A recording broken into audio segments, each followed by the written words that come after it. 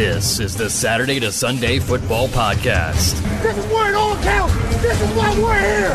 This is why each one of us are here. And now, here's your host. Welcome back to another edition of the Saturday to Sunday Football Podcast. I am Paul Perticchese, and joining me back this evening is Mr. Matt Caraccio.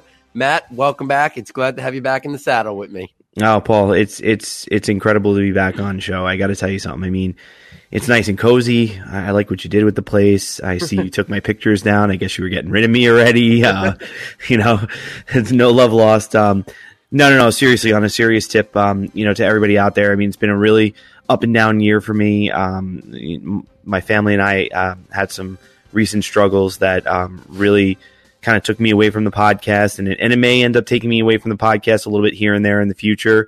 And it might be the same for Paul at some point here and there. But the show is going to go on. One of us will always be here for sure. And, Paul, much respect for keeping the line going. And I know it may come up sooner rather than later on your end as well. But to everybody out there, yeah, I mean, it's, the run of the mill stuff that we all go through as being, part of a larger family and the responsibilities that we have there and how, as much as we're passionate about the game, sometimes it has to take a back seat. So I just want to respect and thank everybody out there for their support. It was certainly something that was chaotic, unexpected, and just taking things day by day. So thank you so much, Paul, and thank you so much to everybody out there for their warm wishes and well wishes. Absolutely, and anytime, hold down the fort. And like you said, I'm sure there will come a time and a place where you will be reciprocating it back when you will step up for something that I'm dealing with. That's how we are. We're a team, and we will battle through all of ups and downs that obviously at times life will pull us away from the podcast here or there. But a lot of things have been happening while you have been away from the podcast. I know you have been following it closely. We have our Final Four playoff set. I mean, last time you were on, we talked about what it could look like down the line, and here we are now. Initial thoughts on the playoff. LSU, after their big win this weekend over Georgia, leapfrogs Ohio State to the 1 seed, Ohio State the 2 seed, Clemson the 3 seed. So that's pretty much chalk. That's been like that for a while. We just didn't know how LSU and Ohio State were going to finish out in terms of 1-2. And then due to Utah losing, due to Georgia losing, Oklahoma sneaks in there after another hard-fought win against Baylor to be that 4 seed. Initial thoughts, Matt, on the playoff. Do you think it was right for LSU to leapfrog Ohio State, and any issues with the Final Four there for the playoff? Yeah, I mean, I think it's been close all year between the two. I mean, everything I'm about to say, you've probably heard in a million places. I think it's been pretty much understood that the differential between Ohio State and LSU, from any perspective you choose, from the analytics perspective, from the talent on the field perspective, it's been razor thin, and it really has been a razor thin differential. So much so to the point that it came down to what many perceive to be the committee's perception of what happened on championship weekend. And it was pretty much determined that, if we were going to have, Ohio State, win, the actual championship, how much were they going to win by? And were they going to make it an impressive win? And would LSU, throttle Georgia? And if they did, would that be enough? Probably would be enough to leapfrog them. And that's what happened. I mean, LSU, really took advantage of a Georgia team, and, they again exercised their muscle on the offensive side of the ball. And they had a very convincing victory. Not that Ohio State struggled, but there was a little bit of sputtering here and there in that win over Wisconsin. And as a result, now you see this leapfrog that occurred. So I think it really did come down to who's going to be the 1 seed to the very end. I really do believe it came down to that in this case. I don't in any way fault the committee for their choice. I do think that this is going to be an exciting playoff with Oklahoma in it. I'll tell you, I didn't think Oklahoma was going to be in it. But I mean, it just seems like, that's another team where it's like, hey, they had, again, a convincing victory. They were able to pull up and show that they are capable of being in the dance, so to speak, again. And kudos to Lincoln Riley. I mean, good for him. I mean, have we missed a beat? I mean, that's a huge story when it comes to the coaching carousel in the world of college football. Oklahoma, man, Lincoln Riley, congratulations to him and everything that organization and that school has been doing since the guard has changed some 3-4 years ago. I mean, it's been nothing but Heisman's and playoffs since he took hold. And that's impressive. So, I mean, amazing for them. Great story there. And I'm just excited to watch this playoffs. I just feel bad for Ohio State having to play Clemson. I'm going to tell you, that is my dream matchup. Two of the best quarterbacks, I think, in college football, really going up head to head with one another. You couldn't have pictured a better game, though. I mean, I think I even said it in almost tongue-in-cheek on Twitter at some point in the past. Imagine Fields playing Lawrence in the actual playoffs. And I didn't really know if that was going to happen. But here we are on the brink of that game really occurring. I just hope everybody's healthy. That's all I hope. Everybody is healthy. That's what I hope. Yeah, absolutely. And you're right. And this might not be the first time they meet in the playoffs, because I know I don't want to jump the gun, but they're obviously going to be two of the most highly regarded teams next season too. So, I mean, they could be on a crash collision next year before they go to the pro, and then before they battle it out to see who's the first pick and who's the second pick, because I do think they are on a crash course for that as well. My quick thoughts are, I do think LSU deserves to be the 1 seed. I do think their cumulative victories against their opponents warranted the leap up. And I do think it is significant, because I do think LSU will roll over Oklahoma. I think Oklahoma will score some points for sure, but I don't think that game will be all that competitive when push comes to shove. And man, it does make you realize we were so close of having LSU Alabama the rematch at the 1-4 game.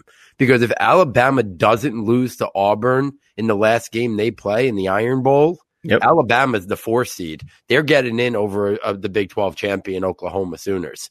If Alabama was a 1-loss team, they're the 4 seed right now, and we're getting LSU Alabama rematch, and we're getting Trevor Lawrence versus Justin Fields. That would have been the playoff here if Alabama doesn't lose to Auburn. So I do think they got it right. I think LSU deserves to be the 1. My early take is LSU rolls in that game. And then my take is that Ohio State unlucky to draw Clemson, and I think Clemson is hitting on fire and on all cylinders. I like Clemson to beat Ohio State, and I like LSU Clemson to meet in the national title game. Those are my early takes, a month out probably from the actual playoff, or 3 weeks out from the actual game. Where I'm assuming you're feeling LSU, do you have a feel right now on Ohio State Clemson? Yeah, I mean, I am feeling LSU. I do agree with you. I think they're going to roll. I wouldn't be shocked though that if Oklahoma gives them a little bit of an actual struggle, because I mean, you are talking about a team that is a Lincoln Riley team, where I think we've proven by now his recipe for playing football is definitely one that is conducive to almost any environment and any situation, any level of player. I mean, he's shown that type of competency and aptitude. So could Oklahoma win this game? The chances are they won't, but they have a shot. So I'm still interested to see how that goes. It'll be interesting, a huge interesting game. But yeah, I think in terms of Ohio State Clemson, yeah, Paul, you know what? I got to agree with you, man. I'm sorry. I just can't imagine an offensive team. I know people are going to say, well, how could you say that? Look at J.K. Dobbins. Look at Justin Fields. Why would you say that? I really am not very much in love with the receiving core of Ohio State. I'm just not. And I think KJ Hill is a fantastic player. I think he's going to make a great pro.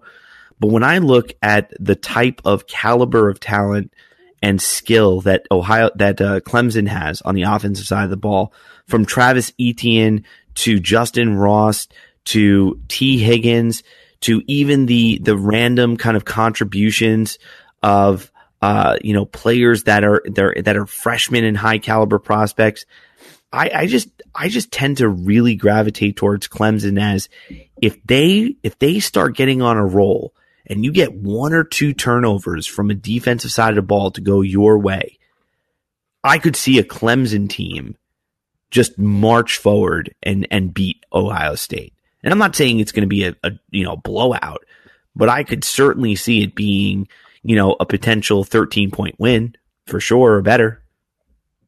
Listen, there's a reason they made that the 8:00 game. There's a reason why they made that the primetime game, because I think they think that's the game that's going to be very competitive. I can see that game coming down to the wire. Sure, if a couple things break right, I could see a team winning by double digits, but I think that game's got classic written all over it. 40-33, 44-39, 44-39, 44-41.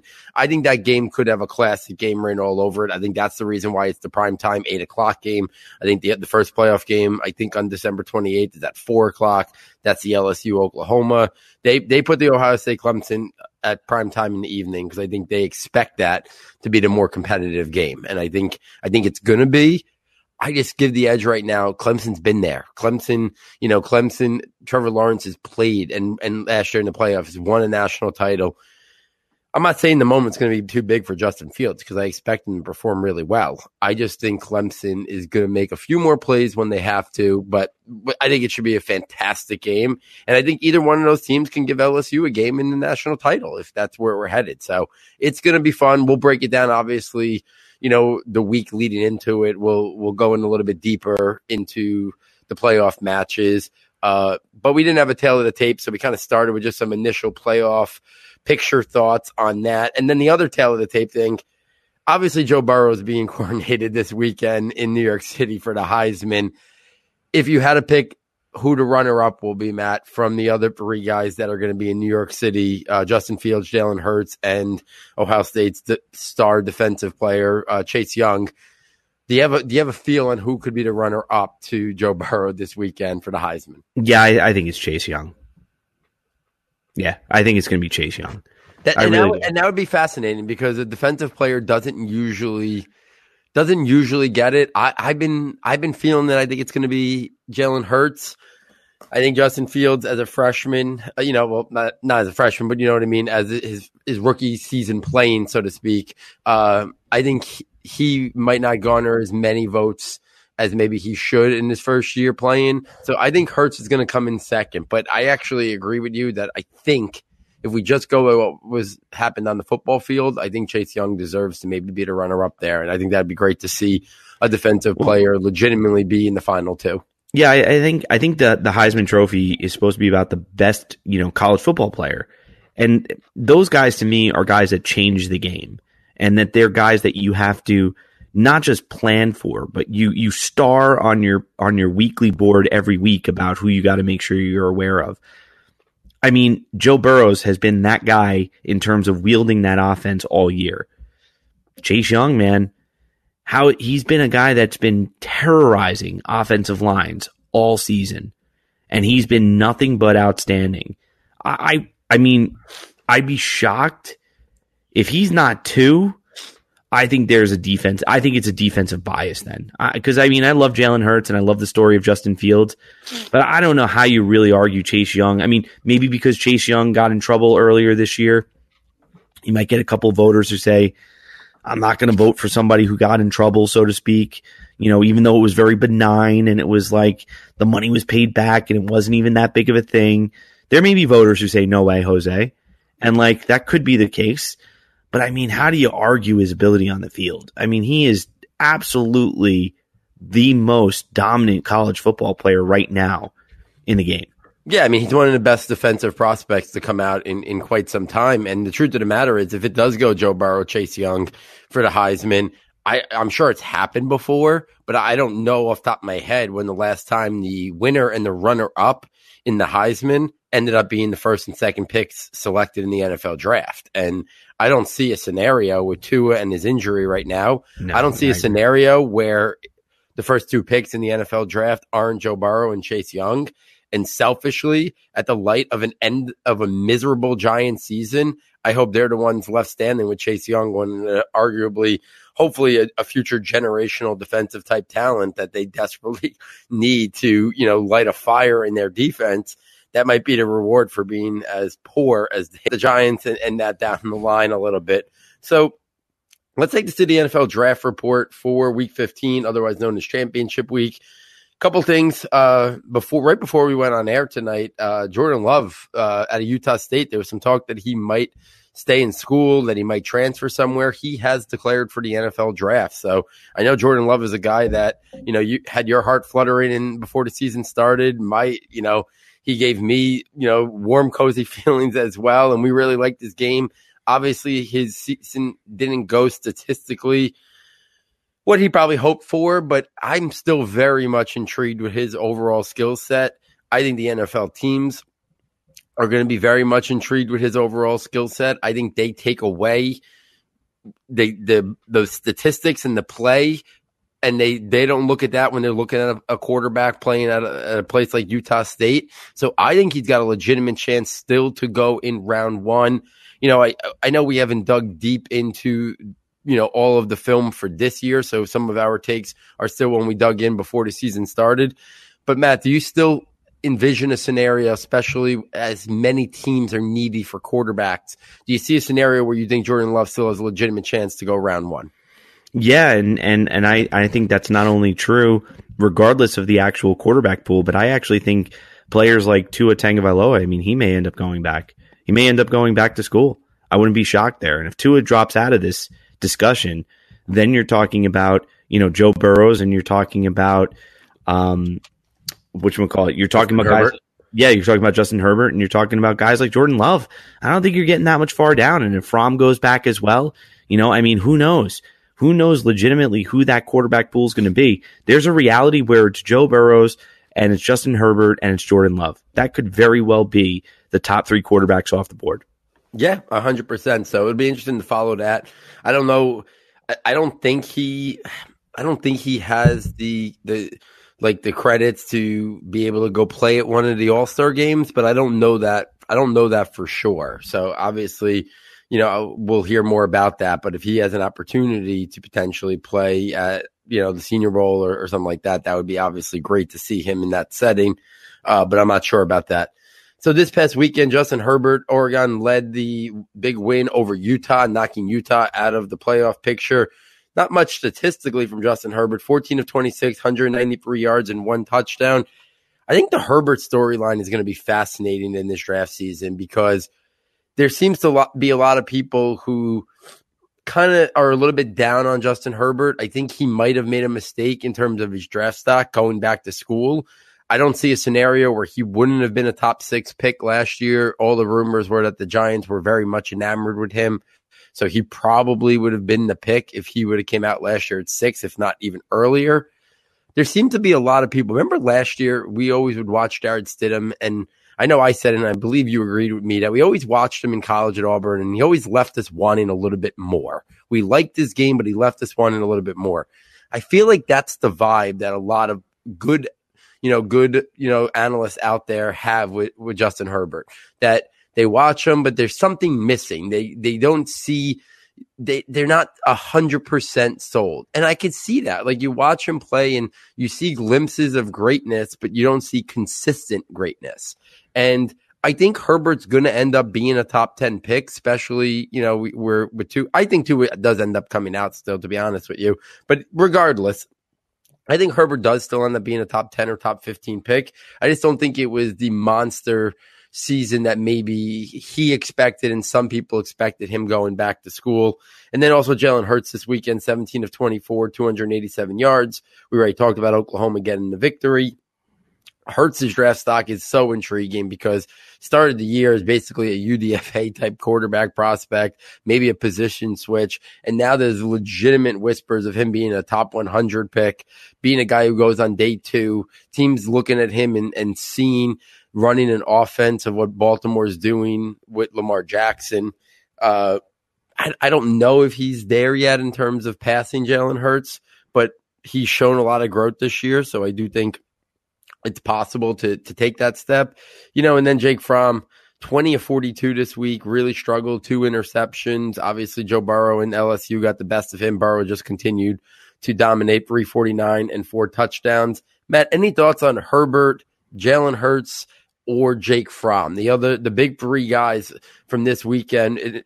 not counting Joe Burrow, who I think all legitimately, are going to be in the early round discussion. Herbert in round 1, how early? Jalen Hurts maybe in day 2, and then Jake Fromm, is he still a late round 1, early round 2 guy, or does he go back to school? And if he goes back to school, is there a benefit for him? Is he going to be a guy that really changes the narrative on what he does good and where his weaknesses are by going back to school?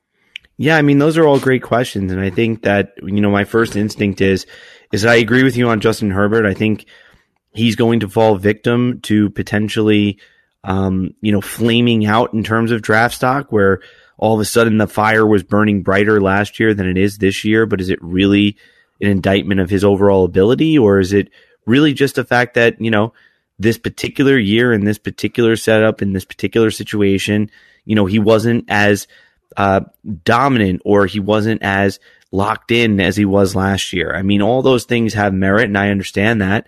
But I think Justin Herbert, you'd really be hard pressed to find, that much of a better prospect, even looking across the last 2 years. I mean, you go back to last year and you look at players at the quarterback position. I mean, he still would have been there. He still would have been in that discussion, as you pointed out earlier. I mean, like you said, Daniel Jones probably not going to be a Giant if Justin Herbert's in there. He's probably going to be Justin Herbert, is somebody that we're paying to go get, So, I mean, I if you look even back before then, I mean, even going back into the years that, the Josh Allens and the Lamar Jacksons and all those guys, and the Baker Mayfields, I still see a reality where Justin Herbert would have been that 5th guy or that 4th guy. I don't think that's really crazy. So, I mean, Justin Herbert is a prospect that I think is obviously many teams are going to probably take very seriously, and they should probably invest in him. I think it's worth building on him and seeing where you can go. And I think that you really hit the nail on the head when you talked specifically about Jake Fromm. Listen, I get that Jake Fromm has his blemishes, and he is certainly not a finished product. And I guess people are expecting him to be, this assassin of a quarterback. And the reality is from my perspective, I think he's a better thrower of the football than people give him credit for. I do think he's more than just a game manager. I do think that he ends up being a very, very competent quarterback. Again, if we're going to use the Alex Smith discussion as being his, I don't know if that's his ceiling. I think that could be his expectation level. And if you expect him to be Alex Smith at a minimum, right? That's not bad. I still argue that that's not bad. I mean, look at Ryan Tannehill right now and all the resurgence in terms of him and what he's doing right now in the NFL. I mean, where you go plays a big role in how well you do. And many might say, well, he's in one of the best college football programs in the country. Why isn't he a better and more accurate passer? Well, it's a good question. I also would argue that he doesn't really exactly have the most star-studded wide receiver cast. I mean, there are a lot of guys that are still young and still finding their way. George Pickens is new. Dominic Blaylock is young. I mean, you're talking about a very young wide receiver core, and that's not their strength of their game right now. So I think Jake Fromm is still a guy that I would invest in. I would still clamor the table again. I mean, if somebody took Herbert, I'd be running to the polls to go and take him, probably over Jordan Love, to be honest with you. Yeah, I mean, listen, like we said, there's 32 NFL teams in the quarterbacks, and lots of teams in that 32 teams don't have quarterbacks. That Jake Fromm's going to get an opportunity. And like you said, I think the Ryan Tannehill makes a good argument. Like, he's going to get a big contract probably from Tennessee because what he's doing right now with them. And you look at a guy like Ryan Tannehill, and it's hard to think that you can't see a scenario where Jake Fromm could be that type of player. And you talk about, you've said Alex Smith for years, which I've always thought was a really good comp. I think he could still be that guy. And I do think Jake Fromm is a guy who's going to wow the NFL circles a lot more than the film watchers, the draft Twitter community. We don't get to see his intelligence level. We don't get to see his leadership skills. We don't get to see, him answering questions, his work on the whiteboard.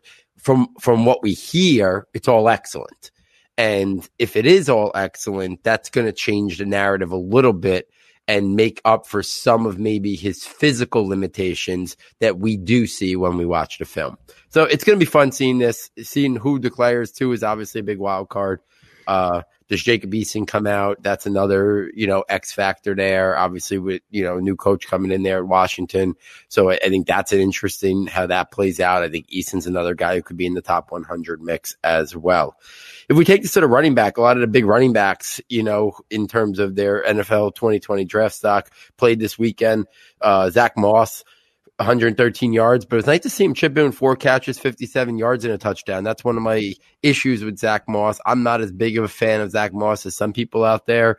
I think he's a little bit of a limited player. I don't think he's much of a factor in the pass game. I don't think he's a guy who's going to make big plays. But this week it was nice to see him impact the pass game a little bit. I think he's a round 4 pick, and I think he could be a really solid player. Similar to, where Benny Snell was taken this year and other guys like that in the past. And then a bunch of the big guys also played this week. DeAndre Swift, why did he only have 5 touches? What game plan for Georgia says we're going to try to beat the number 1 team in the country, basically in LSU, and we're going to give our most skilled player, our best offensive weapon, 5 touches? I don't get it. I don't get sometimes, and this is not a guy who's a plotting 2-down thumper that when the game starts to get out of reach, you're like, okay, he doesn't have a role. Like, even if it was in the pass game, why is he not seeing 7, 8, 9 touches as soon as you're passing on a regular basis? But Matt and I's feelings on DeAndre Swift are clear. He's our favorite back in the class. We love him. I don't think anything's going to change to deter that. J.K. Dobbins, 172 yards and 1 touchdown. I love that J.K. Dobbins has completely changed the narrative. Matt and I have always been fans, but this season started and before the season started, and there was a lot of people down off the J.K. Dobbins bandwagon for he doesn't have elite bursts, he doesn't have great long speed, et cetera, et cetera. And all this guy's done is shown his versatility to win inside and win outside, play in space, play in tight quarters, make plays happen, contact fidelity, quickness, agility, change of direction. Complete player. I think he's in the top 50 mix now, let alone forget about stock down. I think his stock is up. I don't know if he's going to go in round 1 because that's always a tough question with running backs, but I squarely think he's a day 2 pick and probably a round 2 pick, not even a round 3 pick. Well, he, not to interrupt. I mean, somebody asked about a month ago, like, we were talking about, maybe it was a month and a half ago, like where J.K. Dobbins was. He's my RB2. And I'm really not moving off of him at running back 2. I mean, I'm that enthralled with him. And I think if you're somebody who's a fan of Dalvin Cook, I think you should really be clamoring to go get a guy like J.K. Dobbins. Yeah, it's interesting that you said that because I was in a minute or two going to pose a question to you after DeAndre Swift. The other names that I were going to bring up, I mentioned J.K. Dobbins. The next 2 guys I was going to bring up was Travis Etienne this week for Clemson, 14 carries, 114 yards. I don't think he's had the monster statistical season that maybe some expected, but I mean, his bursts, his stop and go acceleration is rare, big playability. Still hasn't shown a lot in the passing game, but again, that could be just part of the product that Clemson doesn't need him to be a weapon there with all those receivers. And then Jonathan Taylor, we've talked a lot about him, 20 carries, 148 yards. He has shown a little bit more this year in the pass game to at least be serviceable. You mentioned that Dobbins is your number 2. Do you have a preference at the moment prior to breaking down more film between Travis Etienne and Jonathan Taylor? Yeah, I would take Jonathan Taylor. I mean, I think that the only concern I have is that idea that the body can only take so much punishment, and he has been used tremendously over the course of his career. I mean, actually, most of these guys have. But really, if you ask me, DeAndre Swift has been probably one of the least out of these 3. I think Jonathan Taylor is a phenomenally skilled back. I really do. I think he's an excellent runner. I think he's just very good between the tackles. I think he has enough skill to take it to the outside when needed. I think he has enough skill to become a competent wide receiver. I think he's the evolution of a Jordan Howard style of player. So what we think of Jordan Howard, let's evolve him to a much higher degree or skilled player. And I think you got Jonathan Taylor. So, I mean, I really like Jonathan Taylor. I think he's a fantastic player.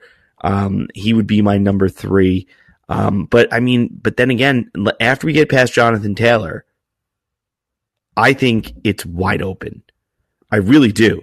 Najee Harris, Cam Akers, Clyde Edwards-Helaire, who I would love, who I'm going to get in my league. In our league, I'll get him when I get my draft. So I'm going to take him at the end of the first round. I'm telling everybody that right now if they're in my league. He was actually my last guy I was going to bring up, because there's been some whispers that he is a lot more highly regarded in the NFL community than maybe the draft Twitter community even thought of, that he might be a guy that legitimately, I thought he was more of a guy that maybe would be a day 3 guy, like a round 4. And there's some buzz that he can be a top 100 guy, which would put him in the day 2 mix, which should be very interesting. Well, his dual versatility. Yeah, well, the performance against Alabama clinched it. That was a big stage, and what he did against that team and the way he showed, honestly, let's say it right now, he probably had one of the best games any running back has ever had against Alabama. I don't know if that's hyperbole.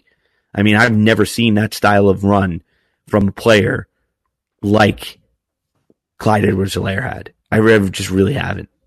Yeah, absolutely. And, it's going to be interesting to kind of see his overall process in the pre-draft process and then how high his draft stock can go. So let's take this to the wide receivers real quick before we do a quick Devy Slam, then close out the night with the NFL rookie report.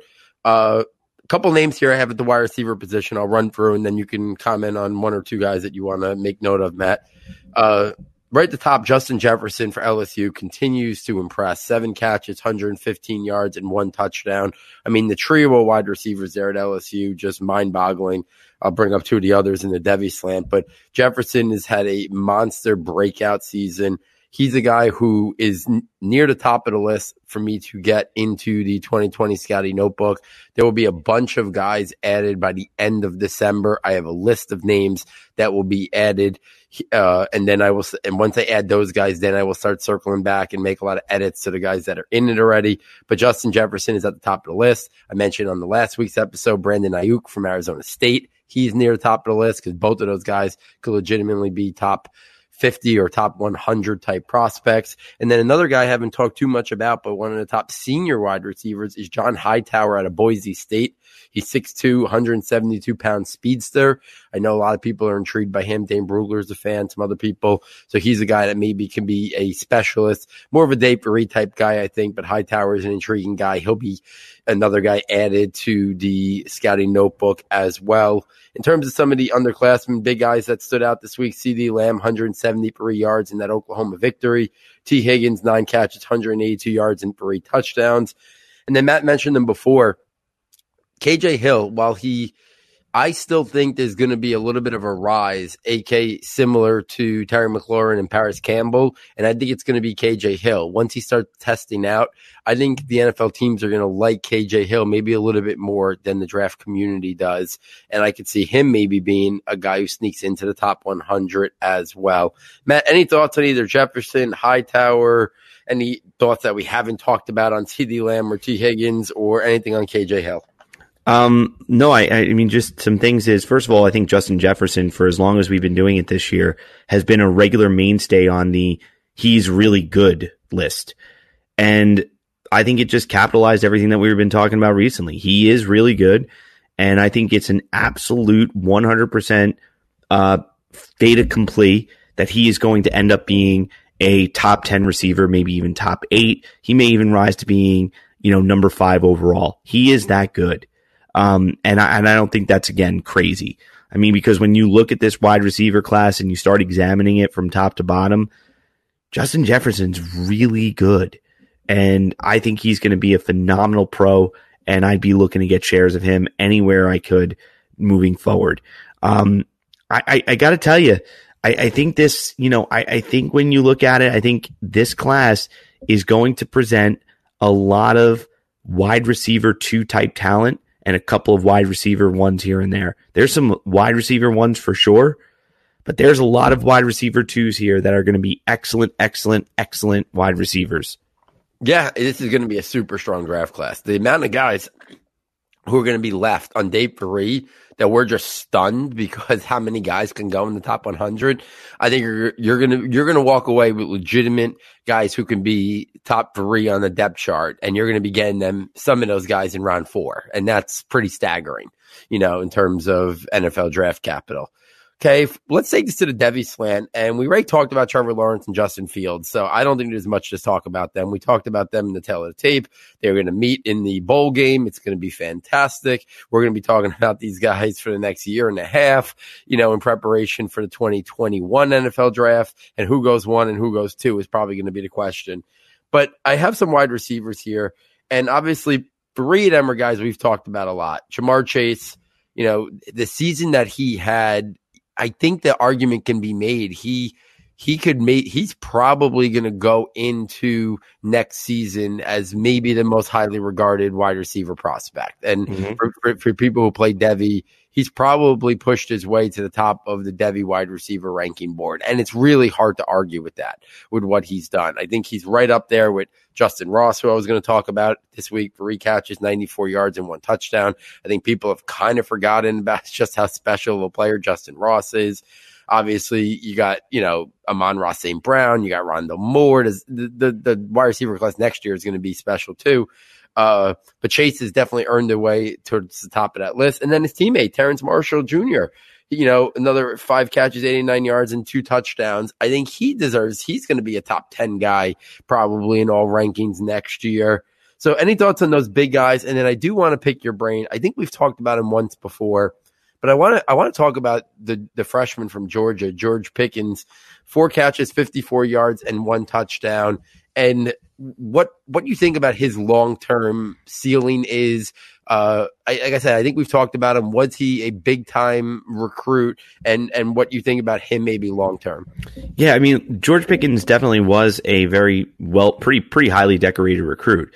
And in terms of his overall ability and what he can do on the field, I think the biggest things, and you see it pretty often throughout the season, is his body control. His body control in contested catch situations, as well as his ability to utilize his entire stem to kind of create separation. But he doesn't create separation in the way of being a nuanced route runner. He's not a guy that's really kind of sensitive, overly sensitive, that is, to like the ways in which the DB is moving or kind of feinting. He's not playing the game within the game during his stems quite yet. I mean, it's developed from the beginning of the year to now, but really where you see him, I think, shine is in that body control along the sideline, that body control in contested catch situations, that sensitivity to understanding how to manipulate the positioning of the defender relative to his own body in order to create opportunities for a better passing window for his quarterback. He's a guy who can bail quarterbacks out, and that's a really important trait. And I got to tell you, excuse me, he moves very, very well. And his sensitivity throughout his routes, his development as a route runner has shown. I think his long-term value is one where I could tell you he's on my short list. If I were in a Devy league, that's probably shallow, where I have maybe 2 rounds of Devy, if that. He's on my short list of acquisitions. I mean, he's certainly right there. And he's a guy that I've already earmarked and hoped that I can maybe get a share of, because I do think there's some interest there. I'm not clamoring to go get him. I'm not going to be clamoring and kind of throwing away, the opportunities to go get obviously guys like we've talked about, like Ja'Marr Chase and players like that. But he's right there in terms of being a player that I'm interested in acquiring. As far as the other guys that you mentioned, yeah, I mean, Ja'Marr Chase has absolutely exploded on the scene this year. Kudos to our colleagues over at Devy Watch and LJ Cheney and all those guys. I mean, that was their guy, and I know LJ was very big on him since he came out of high school, and I thought he was a phenomenal player as well, but I didn't have him anywhere near that pedigree level, and he's just really evolved and matured and developed and grown into a player that has really just, I think, taken the collegiate kind of receiving world by storm.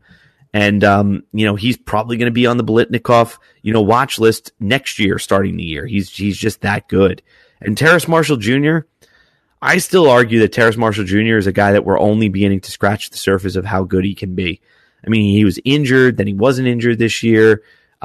He's already on a team with a lot of wide receivers, meaning that he doesn't have to be the guy all the time. I think Terrace Marshall Jr. is a phenomenal talent. And I think the biggest things that you'll love about him is he is a total package in terms of route running, catch radius, strength, yards after the catch. He's a very, very good player. And I think that he's just overshadowed on a team that's got a lot of really good players. And Jalen Waddle should be on everybody's list, by the way. If we haven't gotten Jalen Waddle yet, then Jalen Waddle should be among those that we're pirating, from others in our draft.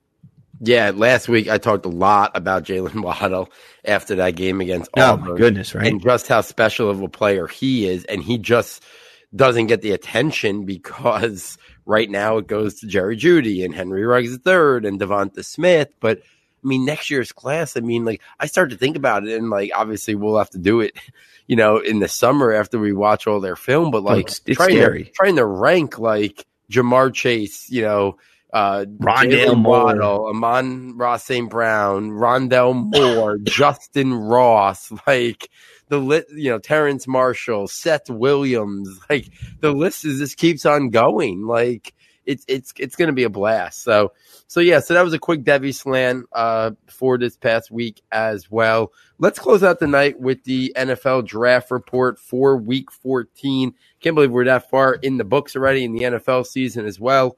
At the quarterback position, some thoughts. Drew Lock, probably the most impressive rookie performance of the weekend in only his second start for the Broncos. He goes on the road and beats Deshaun Watson and the Houston Texans, who were 8-4, I think, heading into the week. 22 of 27, 309 yards, a touchdown, really playing the Drew Lock that we kind of were fans of a little bit. Very loose, great arm talent. I think he's got a lot, obviously, still development to go, and he's going to have his ups and downs. But, man, he's really rejuvenated that Denver team a little bit, and it's great to see down the stretch here. So it would be interesting to see how he closes out the year.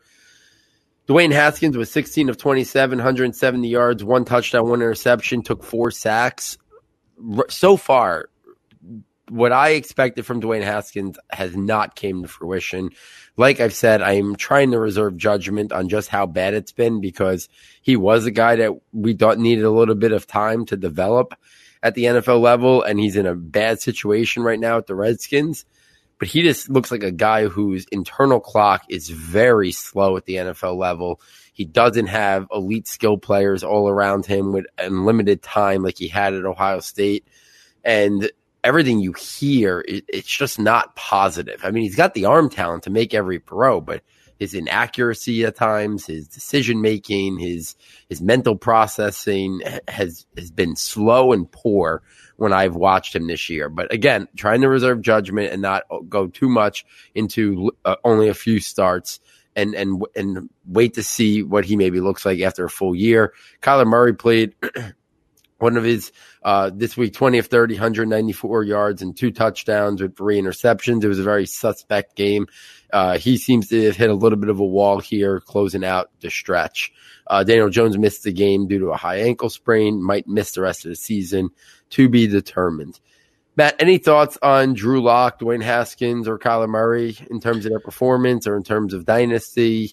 Any takes on the quarterbacks? No, I think you're 100% right, and I think as hard as it is to kind of put that as a comment, because we were expecting so much more from Dwayne Haskins, dude, we really do have to wait. I think we have to wait because Washington is an utter train wreck. It's just a train wreck. We're already on the second coach. We already have revolving door at wide receiver. Kelvin Harmon is probably a guy that I would consider adding because it looks like he may have an opportunity. I'm sure they're going to draft a wide receiver, but Kelvin Harmon for right now, I would go and stash him. Let's see how that goes. But Dwayne Haskins would be a player that I still think, like Jared Goff, when he was struggling early in his career, things can change in a minute with the right coach and the right players around you. And I think we've seen that from time and time again. You can microwave, a brand new team overnight as long as you got the right ingredients. You can still make a fantastic meal. So I really do believe that let's see what happens with Dwayne Haskins. If somebody's willing, who has a Dwayne Haskins who's an owner, and they're willing to sell him for a very late, almost kind of coin flip, useless pick, I would absolutely do it, and I'd hold on to him, especially if you're somebody who needs a quarterback. Why not? I don't think they're moving on this upcoming season. I think they're going to roll with him next year, and I think we're going to see how that goes. Maybe they invest in a secondary quarterback in this draft, but it's certainly not somebody who's supposed to be threatening his current ability to play the game. So that was my thought on Dwayne Haskins. I'm kind of right there with you. Yeah, I mean, you got to give him a little bit more time and a little bit more opportunity. But again, he's left wanting a little bit more for sure. Yeah. If we go to the running back position, I think the biggest winner right now in terms of the end of the year is, I think, stock up on Devin Singletary. Bills have finally seemed to be giving him a little bit more work in almost a 3-down role. This past week, 89 yards rushing, 6 catches, 29 yards receiving. I have been very lukewarm on Devin Singletary since he was drafted. I thought he was going to be a day 3 guy. He pushed into the 3rd round. I still have my question marks, though, long term. I know a while back we played that game of, would you rather have this pick in this next year's rookie draft or this player? And we didn't bring up Devin Singletary, but I still would rather have I'd probably want anything better than a mid-second round pick in the 2020 draft over Devin Singletary. Maybe a late second round pick, I would say. Give me Singletary. But I still have question marks about whether or not he's the guy long term. Josh Allen takes a lot of the rushes inside the goal line. So Devin Singletary, not going to be a guy who I think scores a lot of touchdowns. Not really a big play threat because he doesn't have that breakaway speed. So he's not going to be a guy that I think makes a lot of big 50-yard touchdown runs. And I'm not sure I think eventually when they replace Frank Gore, I think I could see it being a guy who's a little bit more of a receiving threat. So then if he's not playing on 3rd downs and he's not the receiving guy, I still have some question marks on what his fantasy value is. But right now his stock is definitely up. The Bills are treating him as a focal point of that team and of that running attack. So stock up on him, but I wouldn't go over the top in terms of buying him. I'd still, even not crazy, I would even look maybe to sell him still. David Montgomery, 20 carries, 86 yards. I do think it is fair to question his long-term upside. Hasn't looked as good as we maybe expected him to look coming out of Iowa State. Tariq Cohen is there to always be a thorn in his side in terms of his pass game work. So I think that's something that could hinder his long-term value. Josh Jacobs playing with a broken shoulder, sat out this week. His season might be done. And if people aren't properly valuing Josh Jacobs, be super aggressive in going to get him. I think he's a top 10 dynasty running back already. I think he's one of the more skilled running backs in the NFL already. And I think it's just a matter of time before he starts to be more of a factor in the pass game, considering how talented of a pass catcher he is. So maybe him getting hurt and maybe not playing down the stretch, and him never really getting involved in the passing game. Listen, I'd probably trade just about any rookie pick. Any rookie pick. Whether it's DeAndre Swift, whether it's Jonathan Taylor, whether it's Travis Etienne, whether it's pick a wide receiver that you love the most.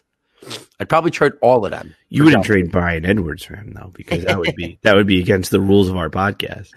So, I mean, that's how high I'm on Josh Jacobs. And what we've already seen in the NFL translate, I think I'd rather Josh Jacobs than anybody coming out of the 2020 draft if I just could have a 1-for-1 swap. And I'm not sure everyone's going to feel that way, especially as we get closer to the draft and people get really excited. But if I had the first pick and there's no cap or situation, anything like that, and it's just straight, would you rather have the first pick and draft DeAndre Swift, or would you rather Josh Jacobs? I think I'd take Josh Jacobs if that was an actual legitimate offer on the table for me. So, Matt, any thoughts on the running back? Singletary, Montgomery, Jacobs, anybody else? Yeah, I mean that's some controversial banter that you just threw out there on the table right now. I mean, my gut says, honestly, I'm not totally in disagreement with you. I mean, I think if you had one of those primetime skill players, like I'm going to tell you right now, if DeAndre Swift had a clear path to playing time, I'm probably not moving him. I'm probably not moving DeAndre Swift for Josh Jacobs. And if I had to go to J.K. Dobbins, if J.K. Dobbins had a clear path to playing time, I'm probably not moving him for Josh Jacobs. Even though I love Josh Jacobs, I still value those guys' skill over him. Jerry Jeudy, it's a great question. Jerry Jeudy for him. It depends on it depends on landing spot. So I think other the creme de la creme. So if I had one of the first overall picks, I would probably have to do that on draft night because I would have to see where the dust settles in terms of these guys landing where they are. And if some of those elite talents, and I would put Jerry Jeudy there, I would put, DeAndre Swift there, I would put, even guys like, even guys like I said, like J.K. Dobbins and the Jordan, and the, Jonathan Taylors and those guys. I got to see where those guys land. And if those guys had a clear path to immediate contribution, I may reserve trading for Josh Jacobs. But if I had pick number 2, if I had pick number 3 or worse, I might move it right now.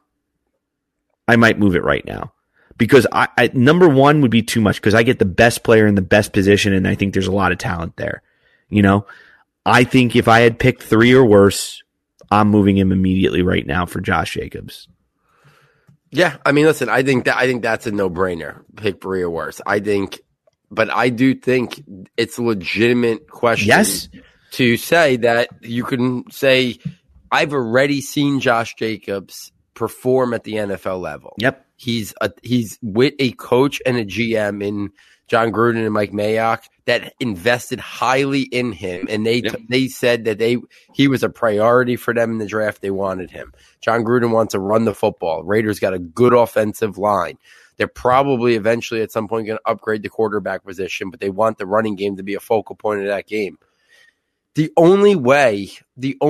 only concern is if this year is a preview of what they foresee for Josh Jacobs, and they don't anticipate getting him more involved in the passing game, then I'll regret my decision because then I probably would want the more complete player like maybe a DeAndre Swift or a J.K. Dobbins. But I think I'd probably gamble that Jacobs is going to see more work sooner rather than later because that was one of his selling points at Alabama. Yeah, I was just about to say that was one of his main skill sets. No, and I think that's the biggest thing though there, Paul, is because if you put Josh Jacobs in this particular draft, I mean, we're not really getting far past, the DeAndre Swift, the J.K. Dobbins, maybe the Jonathan Taylors of the world before we immediately have Josh Jacobs in there. I mean, I know a lot of people out there. I mean, really, would we really have him if he were coming out of Alabama right now? Would we really have him? I'd probably have him ahead of Jonathan Taylor. So are we really not? I think DeAndre Swift and Josh Jacobs would be the only 2 running backs that would go in round 1. That would be. If Josh Jacobs was coming out this year, I still think he'd be a first-round pick, and I think DeAndre Swift would join him, and those would be the only 2 guys who would go in the first round. That's just my guess. Yeah, and I don't want to belabor this any further. I think we're all on the same page here. I think you have to, if you have the opportunity with an elite pick to go and grab Josh Jacobs, I think outside of number 1 overall, I'm doing it. Yeah, I think that would be the smart thing to do. So, great conversation. We'll talk more about that in the future. Let's take this to the pass catchers. A couple names I have written down here. First off, A.J. Brown. I mean, listen, there's times that, we feel like we nail a player. There's plenty of times we miss on a player too. But A.J. Brown, I mean, for years, Matt at the forefront for years ago was talking about him, comparing him to guys like Anquan Boldin. And then we said he reminded us of Juju Smith, and we envisioned that being the role that he should play at the NFL level. I mean, A.J. Brown's year this year on the amount of limited targets he's gotten has been nothing short of spectacular. 5 catches, 153 yards, and 2 touchdowns. He has pushed Corey Davis to the side in that pecking order on that depth chart. He is the guy, and he just makes plays happen with that size, with that physicality. Is he creating massive separation? No. Is he burning past people vertically down the field? No. He didn't do that at college. That wasn't his calling card. What his calling card was his route running, his play strength in the routes and at the top of the routes, his ability to create space with that physicality and toughness, his usage of his hands, his toughness, and then after the catch, he's a weapon. He is a weapon after the catch. He could turn on the jets. He uses that size. He takes great angles, and he just makes big plays. A.J. Brown, we also talked about that when we did that. A.J. Brown is another one of those guys, Matt, that I would put him in the list where unless it's a top 6 or 7 pick, give me A.J. Brown over anyone in that 7 to 12 range or 8 to 12 range in terms of this 2020 class, because I think A.J. Brown's going to be a star. I think A.J. Brown's going to be a star. So I'd have no problem being aggressive, getting A.J. Brown for somebody. I think there's going to be plenty of star wide receivers that come out of this class too. But you said, what do you think? You think there's a lot of wide receiver 2s, you said, right? And maybe a few wide receiver 1s? Yeah. I think A.J. Brown's going to be a wide receiver 1. I don't know does that mean he's a top 10 fantasy wide receiver? I don't know. Volume has a lot to do with that. But I think he's going to be a wide receiver 1 in the NFL. Yeah, and again, I mean, when we use these monikers of 1 and 2, I mean, we're probably talking about statistical volume. I mean, but we're also talking about starters, right? So let me just clarify that a little bit for everybody listening. I think there's a lot of starting wide receivers potentially in this particular draft. I really do. I think there's a lot of starting wide receivers. I didn't feel that way last year, but A.J. Brown was definitely a starting wide receiver in my book. And the other one is Kelvin Harmon, who, talk about misses, Paul. Talk about hits and misses. I mean, that was a miss because the NFL clearly didn't view him that highly. But on 30 targets, he's caught 20 balls for about 300 yards already. So he's inching his way back into it. I would argue that the big thing is going to be the draft this year. Kelvin Harmon is a guy that I would still put on the back of my bench just because of the idea that if Washington doesn't invest in a high pick in a wide receiver, I think they're telling you everything that you need to know about what they have and what they think they may be able to do moving forward with what they have. So A.J. Brown is a guy I would absolutely get. And also Deontay Johnson, Paul. Yes. I mean, Deontay Johnson's a player that, I mean, I had no idea that he was getting the caliber of separation that some film watchers were talking about. You know? I mean, you watch him on the field and he looked fantastic, but I just, he's exceeded my expectations even more so than I had for him. And I had him as a guy that we should be really looking at closely in this year because in some cases he was on waiver wires at one point. So he's definitely one of those guys. Yeah, I mean, and there's an opportunity there. I mean, I think their wide receivers moving forward are going to be Juju Smith, Deontay Johnson, and James Washington. And even James Washington, the guy that we were pretty high on, started to show some things this year. So we'll see if him and Deontay Johnson both can continue to grow. This wide receiver class, we were suspect on it a little bit last year, but they've really kind of held their own at the NFL level. You know, Terry McLaurin, I'm going to continue to pound that drum that the fact that he is not putting up good statistical production right now because of the lack of efficiency by Dwayne Haskins opens up a window to go buy him. Yes. In dynasty leagues. So this week, 4 catches, 57 yards and a touchdown.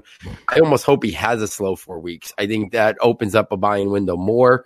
Mecole Hardman, I'm going to say he is maybe the sneakiest buy low of any of the rookies because listen, you look at his stats, he's got 6 touchdowns this year. He's got big plays everywhere, but he just doesn't have a lot of stats because he doesn't get a lot of targets. I don't think Sammy Watkins is going to be on the team next year. And I think Mecole Hardman is going to emerge into an every down player for the most part. And if you put him on the field as an every down player, or even as a player who plays 70% of the snaps, and you have defenses worrying about Travis Kelce and Tyreek Hill, how much attention can you give Mecole Hardman? And then his big playability, he's going to put up stats. When Tyreek Hill emerged onto the scene, everybody said he can't keep this up. He's not going to be able to keep doing this. And Tyreek Hill just kept doing it and doing it and doing it. And then he became an every down player and it hasn't stopped. I think Mecole Hardman, I'm not saying he's going to reach a Tyreek Hill status, but I think when he gets an opportunity to be an every down player in that offense with so much attention going Tyreek Hill and Travis Kelce's way, I don't see how Mecole Hardman is not a wide receiver 2-3 type player in the future.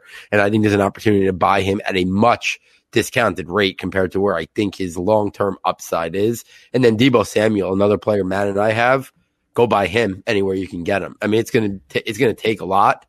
Late first round pick, early second, and a mid second, whatever. I would buy Deebo Samuel, 5 catches, 76 yards. I think next year when the season starts, I think the number 1 and number 2 option in the San Francisco 49ers offense is George Kittle and Deebo Samuel.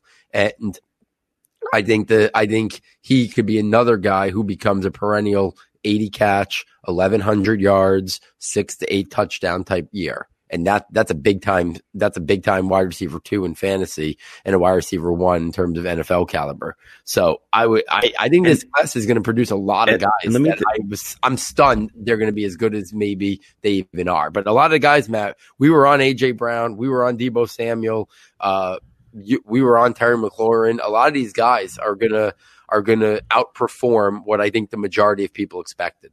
Yeah, and I just want to throw one more name out there. Talk about a buy low window. Go and steal Preston Williams. Yeah, coming off an injury, going to be a little bit forgotten. Doesn't have the draft capital that some people want to look at. You could throw a 3rd round pick at him and get him. Yes, 100%. You can get him for maybe a late 3rd round pick. Maybe I don't think that's even far-fetched. Maybe flip-flop a 2 for 3 and Preston Williams, something like that. I don't think it's all that far-fetched. And then the last player, Noah Fant, he continues to show glimpses of emerging into a offensive force. I still think he's got a lot of development to do, but you're starting to see what he's capable of if he gets enough touches. And that, I think, shines out there. And I think he's only going to continue to emerge if Drew Lock continues to play as good as he is, or he ends up being the long-term answer there.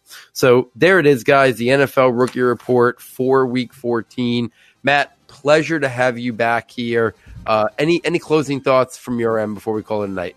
No. I just really appreciate it. It was a lot of fun. Get your mind off things, talk some football. Not many better ways to spend a night. Absolutely. Guys, if you're liking the work that Matt and I are doing, please get over to the website. SS Football is the quickest way to get there. Check out the premium content tab, and for $9.99, you get access to all 4 notebooks. You get the scouting notebook, which we talked about already, has probably like 70 or 80 profiles already. I have a lot of names that I plan on adding to it, and then updates will be made. We'll split it up between guys who declare for the draft and who go back to school. You get the rankings notebook, which has all our rankings, draft eligible, Devy, dynasty rookie. We'll have our tiers in there. I know Matt's going to start working on the freshman notebook. That comes out late March to mid-April.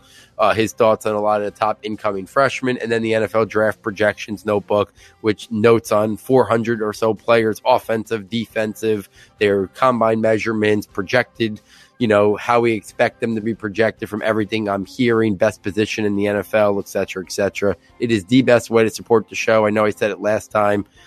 It's what Matt and I rely on, and Dave, to keep this show going. We haven't asked for a Patreon account, so we do ask that if you're a fan of the show, if you enjoy what we're doing, check it out. $9.99. We really do think you'll like the content, use the content, and it dramatically helps support the show if you're a fan of just listening to the podcast week in and week out.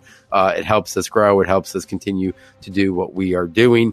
If you can't purchase that, please get over to whatever website, whatever podcast provider you use, rate, review, and subscribe that, and leave reviews as well. That helps us out as well. So on behalf of Matt, on behalf of our sound and tech engineer, David Nicano, and myself, thank you for joining us.